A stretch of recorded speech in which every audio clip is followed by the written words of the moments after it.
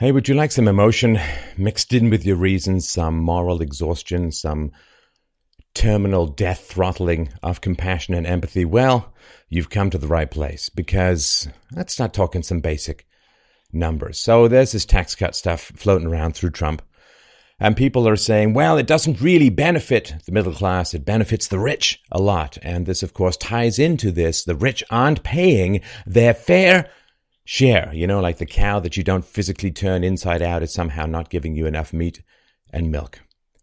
So this is from the Office of Management and Budget, just came out. Any tax cut for middle-income earners will also provide a benefit for those further up the income scale, including the top 20% who now pay 95% of all income taxes. Top fifth of the population now pay 95% of all income taxes. And that's astonishing. It's actually 94.8% for those who want their precision. And this has gone up. In 2015, the top 20% only paid 84% of income taxes. So in 2 years, it's gone up over 10%. And that is really quite astonishing. Say, well, why do you want to give a tax cut to the rich? Because there's no one else to give tax cuts to. The rich are all that are left in terms of giving tax cuts. I mean, it's absolutely astonishing. Here are a couple other numbers a little bit further back in time. 2014, people with adjusted gross income of above $250,000 paid just over half, or 51.6% of all individual income taxes. So people who made $250,000 and above paid just over half of all individual income taxes, though they accounted for only 2.7% of all returns filed. Though they accounted for only 2.7% of all returns filed. So less than 3% of people paying 51.6% of the income taxes. The top 0.1% of families pay the equivalent of 39.2% taxes, and the bottom 20% have negative tax rates. Obviously, they get more money back from the government in the form of refundable tax credits than they pay in taxes. So there are three groups of people, and I got to tell you, I'm really out of compassion for some of these groups. I'm just done. The tank is dry. I am out. Let me tell you what. So there are three groups of people. There are the people who work and pay a lot in taxes because they work hard, they're smart, they're ambitious, they take risks, and some of them have inherited, so that's fine. So they're rich, and they pay the vast majority of the taxes in the country, right, in America. Top 20% paying 95%. Then there are the people who work, but who don't pay a massive amount in taxes. Or they get more back in benefits than they pay in taxes. And then there are people who don't work, who just hoover up all the lifeblood and productivity of everyone else. I've seen some reports. I'll let you judge their veracity, but I've seen some reports. So when you were a slave, you got to keep 70 or 80% of your productivity because you had to be housed and fed and health care and so on, right? So under slavery, you had an effective tax rate of 20%, 25%, maybe 30%. Dear God, the forced transfer of other people's labor is a sin. It is an immorality. Thou shalt not steal. Hey, charity, generosity, people who down on their luck, people who had hard times starting out, people who have had misfortune, people who have made bad decisions, but want to make better decisions, my heart doth overflow with compassion. But that's not who we're facing in the world today. This pathological altruism, this hold up the crying baby and pillage the productive of all of their resources, I'm done with that. Like I was thinking about this today. I was just mulling it over and sort of probing in my heart of hearts, saying, okay, how do I feel about all of this? Because here's the thing, we're not making these decisions rationally. We all know that when you have 20% of people paying 95% of the taxes, or less than 3% of people paying over 50% of the taxes, it's not a sustainable situation. And also, this is not a republic. This is not a place of law. This is a place of demagoguery and sophistry and pillaging and stirring, emotional, rousing speeches designed to awaken guilt in the productive and to justify rank predation in the claws of the parasitical. This is not a sustainable situation. If you are on welfare, if you are taking food stamps, if you are in Section 8 housing, if you have your swipe card for government-sponsored groceries, can you really honestly vote about the welfare state? Can you really honestly vote about how high taxes should be if A, you're not paying any, and B, you're dependent upon the pillaging of those who do pay? Can you be objective? You know, if you're some financial writer and you're writing about some company and you hold one share in that company, you really should disclose it as a conflict of interest so people can assess your claims in the context of the personal benefit you might receive from the value of the stock price going up. That's the kind of honor and integrity smart people have or should have.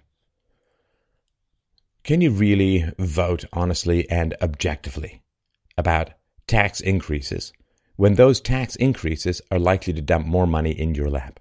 This is a civil war, you understand? This is a not hot but cold, still language-based civil war between the takers and the makers. It's not the haves and the have-nots.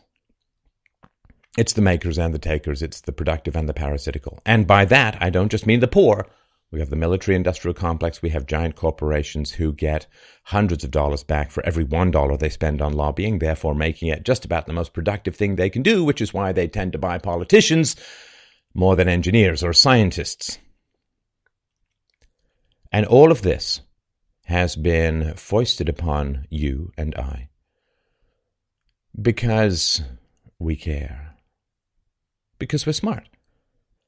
And a lot of people who are smart tend to have just a little bit more compassion, just a little bit more empathy, and are capable of being guilted into coughing up resources because this great brand called lucky or privileged has been seared into our foreheads, so that every time we look, we don't feel pride in our accomplishments, in the risks we've taken, in the things we have created, the jobs, the products, the intellectual acuity we have documented and broadcasted. We're not supposed to feel, we don't feel proud of that anymore. You're not supposed to feel proud of that at all, you understand? Because you're just lucky. You're just lucky. You yawned in a park and a lottery ticket, I'm sure it was white, a lottery ticket just floated into your mouth. Aren't you lucky? Of course, to the incompetent, success always looks like luck. Like the blindfolded golfer always imagines that every good shot is just good luck. And I'm tired of it. I'm tired of everyone and their dog yapping like little cocaine-laced chihuahuas that all who succeed, all who do well, have either A, been lucky, B, are resulting in some gender or racial privilege, neither of which is supposed to exist, of course, according to postmodernists, or C, you've only gathered wealth because you've stolen it from everyone else. You have pillaged the poor. You have scoured up their potential. Yeah, that's right. You have scoured up their potential. You go to some low-rent neighborhood, you see guys sitting out in their wife beaters drinking beer at 1 o'clock on a Friday afternoon, and they're only poor, you see, because rich people scooped up all of their wonderful potential and great business ideas and hard-working Puritan work ethic and just cast them aside like old cans of beer down by the Good Samaritan's victim in the side of the road. All that potential. See, they could have been all that and more and hot dog with a slice of cheese on the side. But you see, some rich capitalist came and scooped up all of the great businesses they were just about to start. And I'm sick of it. Maybe it's because I'm a father. My child's going to go out in the world, and she's going to hear that, you see, the rich people, they're only rich because they're mean and privileged and sexist and racist and exploiters and damn you all for that. How about a little gratitude for the wealthy? I feel it. You know, when I was younger and I worked cleaning offices as a teenager, when I worked as a waiter, when I worked as a dishwasher, when I worked in a hardware store, when I worked at the various places that I worked, I was very thankful that those businesses existed. I knew that they didn't just sprout out of the ground like weeds, that somebody had to take risk, that somebody had to work hard, that somebody had to continue to take those risks in the personal liability and exposure. I knew that my paycheck was guaranteed, although the income of the places I worked at was highly variable. I was guaranteed, and I knew that guarantees come with a price. You don't get to say, when you bet, I want higher returns on more common occurrences, more likely occurrences. No, it's the extremes that give you the benefits. So I knew all of that. I was grateful. I was happy that people had risked their life, their capital, their sanity, their nights of good sleep in order to create a business that I could waltz in with very little training and start making $2.50 an hour. Even when I worked at a convenience store when I was 12, and I was scraping the gum off the floor and looked up past the pretty shoes up into the eyes of a girl I liked at school. Here I am scraping gum. Hey, want to have a date? I was still grateful for that job and for that opportunity and that experience. Got my first job at 10, painting plaques for the silver anniversary of Queen Elizabeth. Got a job at 11 in a bookstore putting together New York Times and other newspapers on Sunday morning. And have had 3 jobs for a while. Been paying my own bills since I was 15. It's been a lot of work. Let me tell you that, my friends. It's been a lot of work. When I do this show, it's a lot of work. It's a lot of concentration. Sometimes it's a lot of takes. But I'm just lucky. I'm just privileged, you see. It's amazing how privilege and hard work seem to go hand in hand. It's amazing how I get my first job at the age of 10 and have worked continuously ever since. Put myself through college, through gold panning and prospecting and claim staking in the frozen-ass tundra just north of Titty Freeze, Canada. Spent my winter in a tent where sometimes it was minus 40.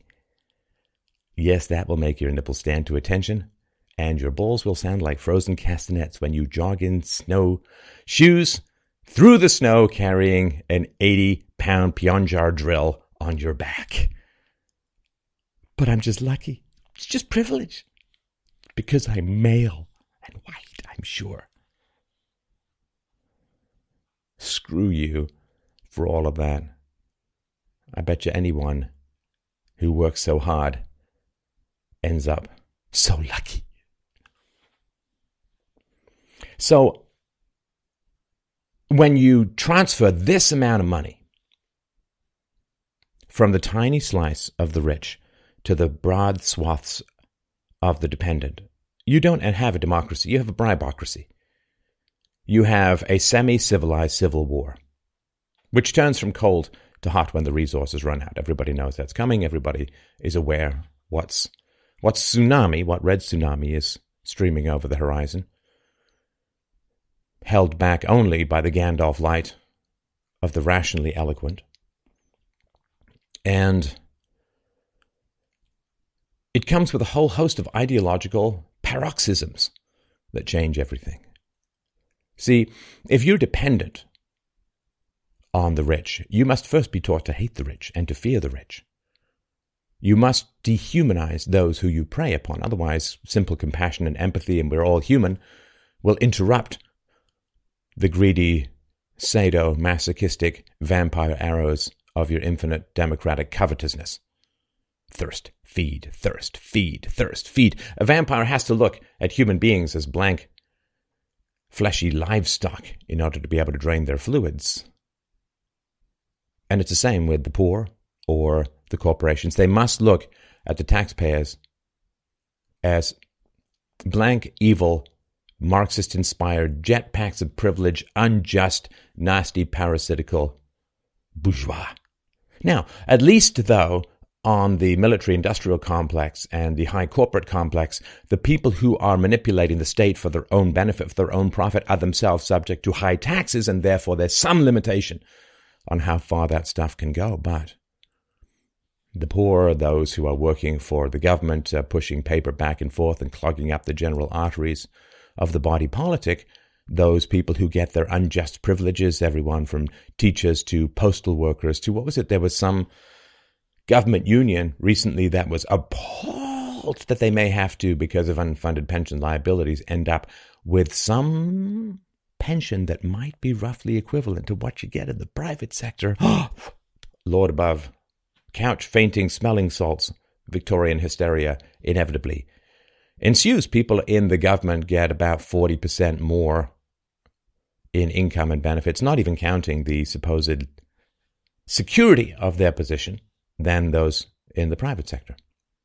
Far less efficient and paid far more and promised far more, all of which is completely unsustainable and will cause chaos, of course, and will have everyone then say, well, let's tax the rich more because you see, when less than 3% of people are paying more than half of it, or when the top 20% of income earners are paying 95% of the taxes, they're not paying their fair share. Screw you, people! You tell me, what is the fair share? Are the rich supposed to sell off their children for body parts in Mogadishu?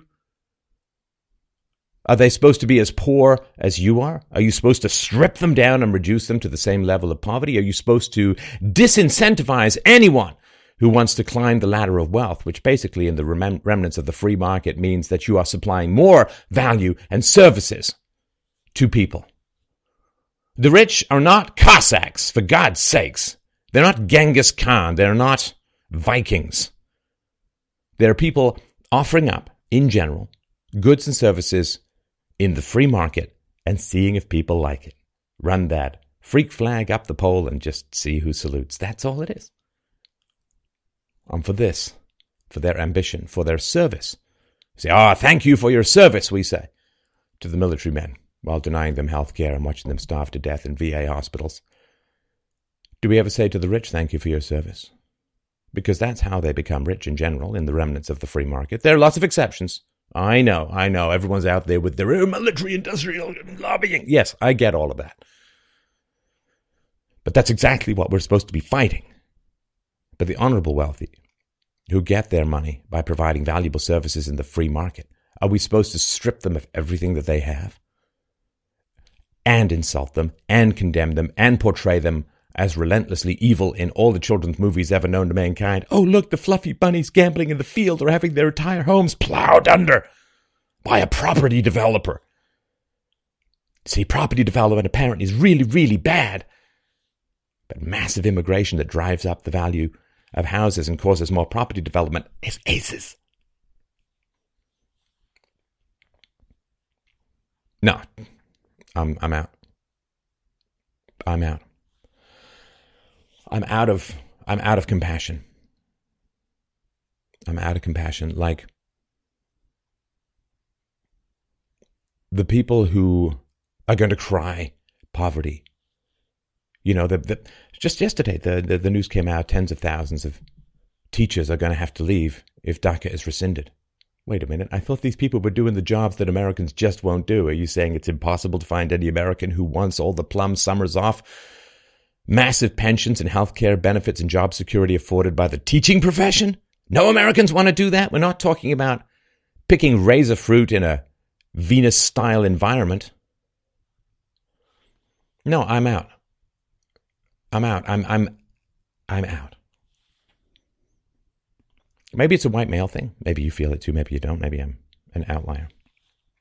But I'm absolutely out. And people will come crying and say, but there will be so much suffering and there will be so much agony and sadness if society becomes fair, just, equitable. Let's say we have a flat tax in the West. It's a step in the right direction. Of course, because then people who are invested in having property get to vote on whether there's such a thing as property rights. If you are getting your income from all of these people who are forced to pay for you, what do you care about property rights? Violation of property rights is how you get your goddamn cornflakes in the morning. You're supposed to vote for restraint of government when growth of government increases your income. You're supposed to vote for lower taxation when increased taxation increases your income. People on the receiving end of government money have conflicts of interest to such a degree that their votes are, philosophically speaking, worse than meaningless. They're bought, they're paid for. It's absolute corruption. Again, that is rich and poor as well. The military-industrial complex parasites, how do they feel about the cessation of conflict? The state as a whole, with all this immigration stuff going on, well, they just want to provoke conflict to continue to justify the reason for the existence of the state. I don't think it's any accident that as violent crime in particular began its precipitous decline from the early 1990s, you saw a massive uptick in third world immigration into the West. Because if violent crime kept going down and down and down, why would we need such a big giant government?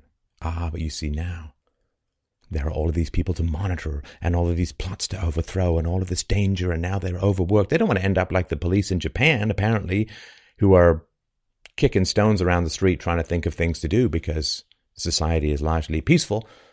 What with everyone bagging robots and not having babies. There you go. Always got to find a new... As poverty began to decline.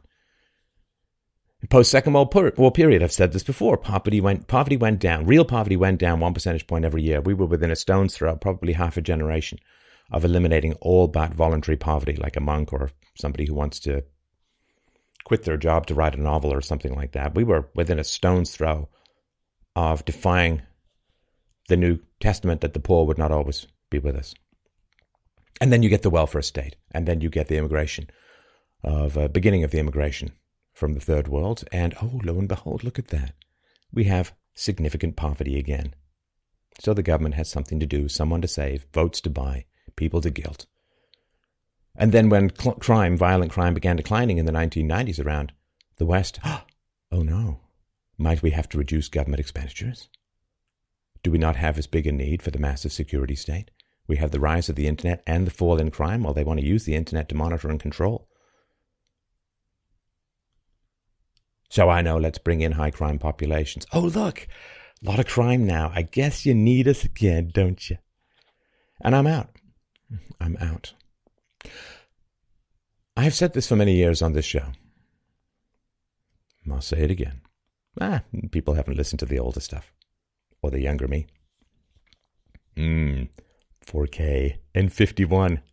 I'm brave. But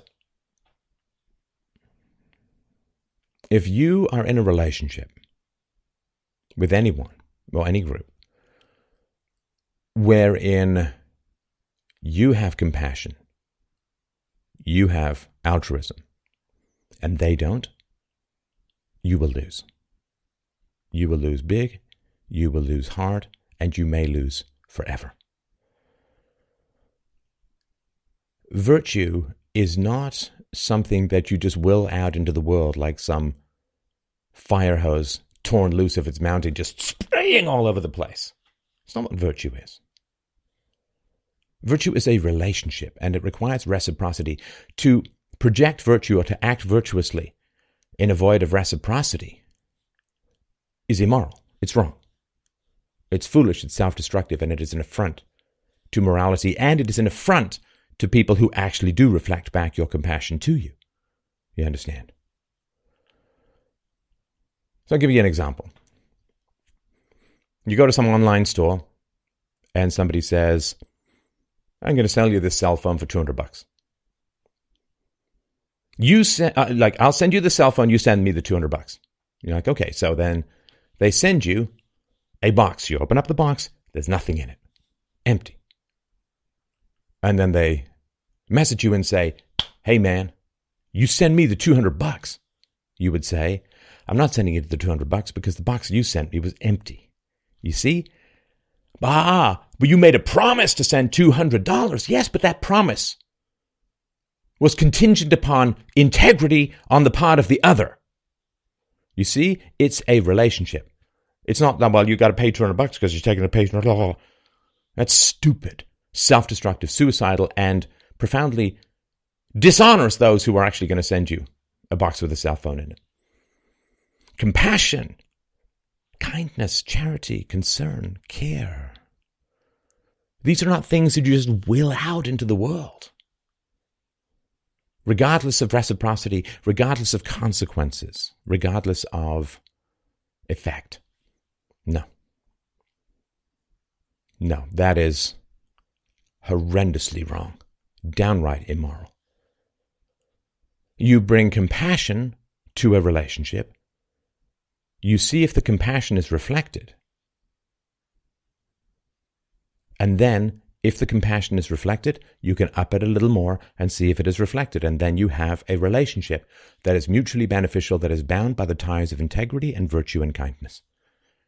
Virtue is not an isolated, willed thing. It's not like stomping on a toothpaste tube and squirting the fluoride of virtue out into the world, regardless of what's going on out there. Reciprocity is key. O West. It is everything. And the reason I'm bringing all this up is that as a white male, how have you, if you're a white male, or if you can imagine, right, being a white male, I know that in America more than half of whites thinks that whites are being discriminated against because they can read. As a white male, how have you been treated? How much compassion has been extended to you? How much kindness has been extended to you? How much curiosity about your experience has been extended to you? If you're rich, how much thanks or how many thank yous have been supplied to you? How many people have said, wow, you guys worked hard for your money.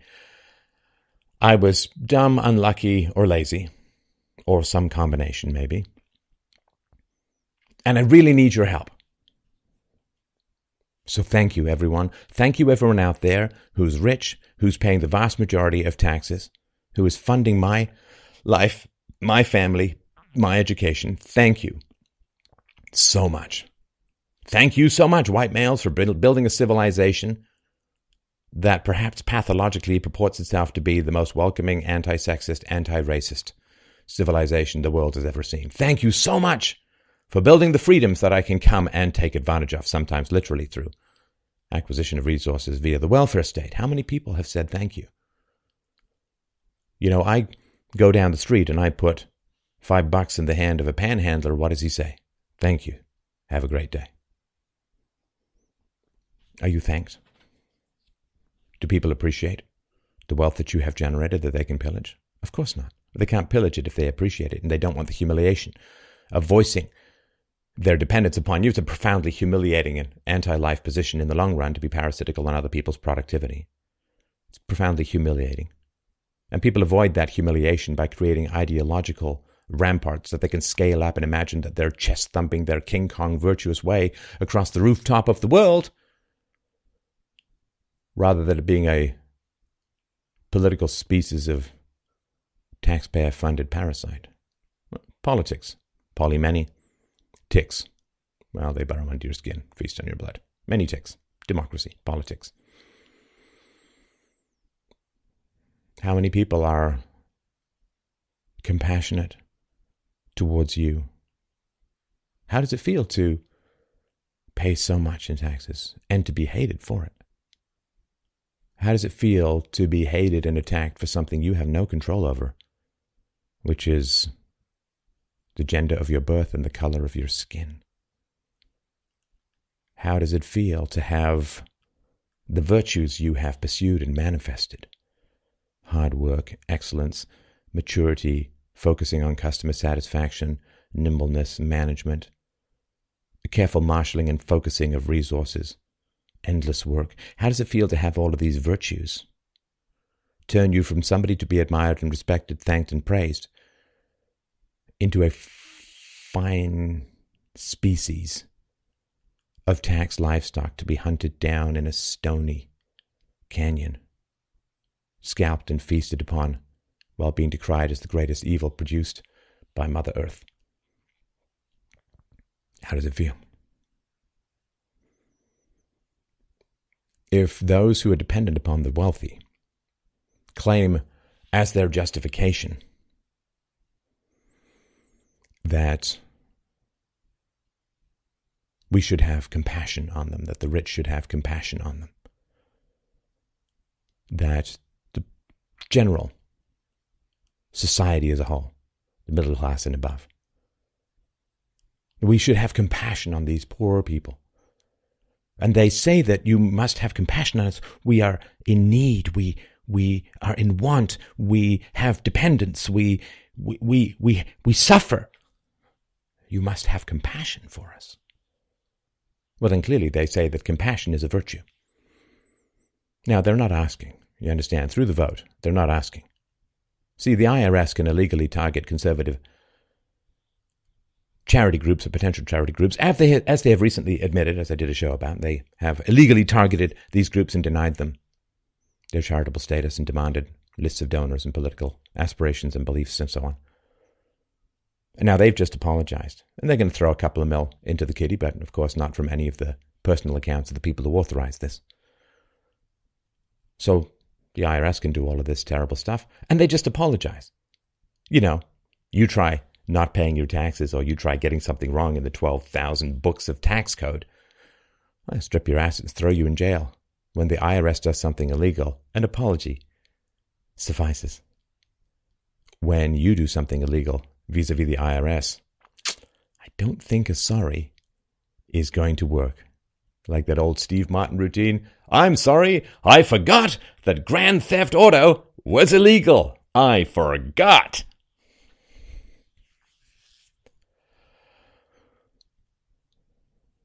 If compassion to those in need, if compassion to those who are unfairly maligned, if compassion, kindness, thoughtfulness, altruism is such a value, then why is it not applied ever in reverse? Why is it just a one-way ride? Why is compassion like water that always flows downhill, never back uphill?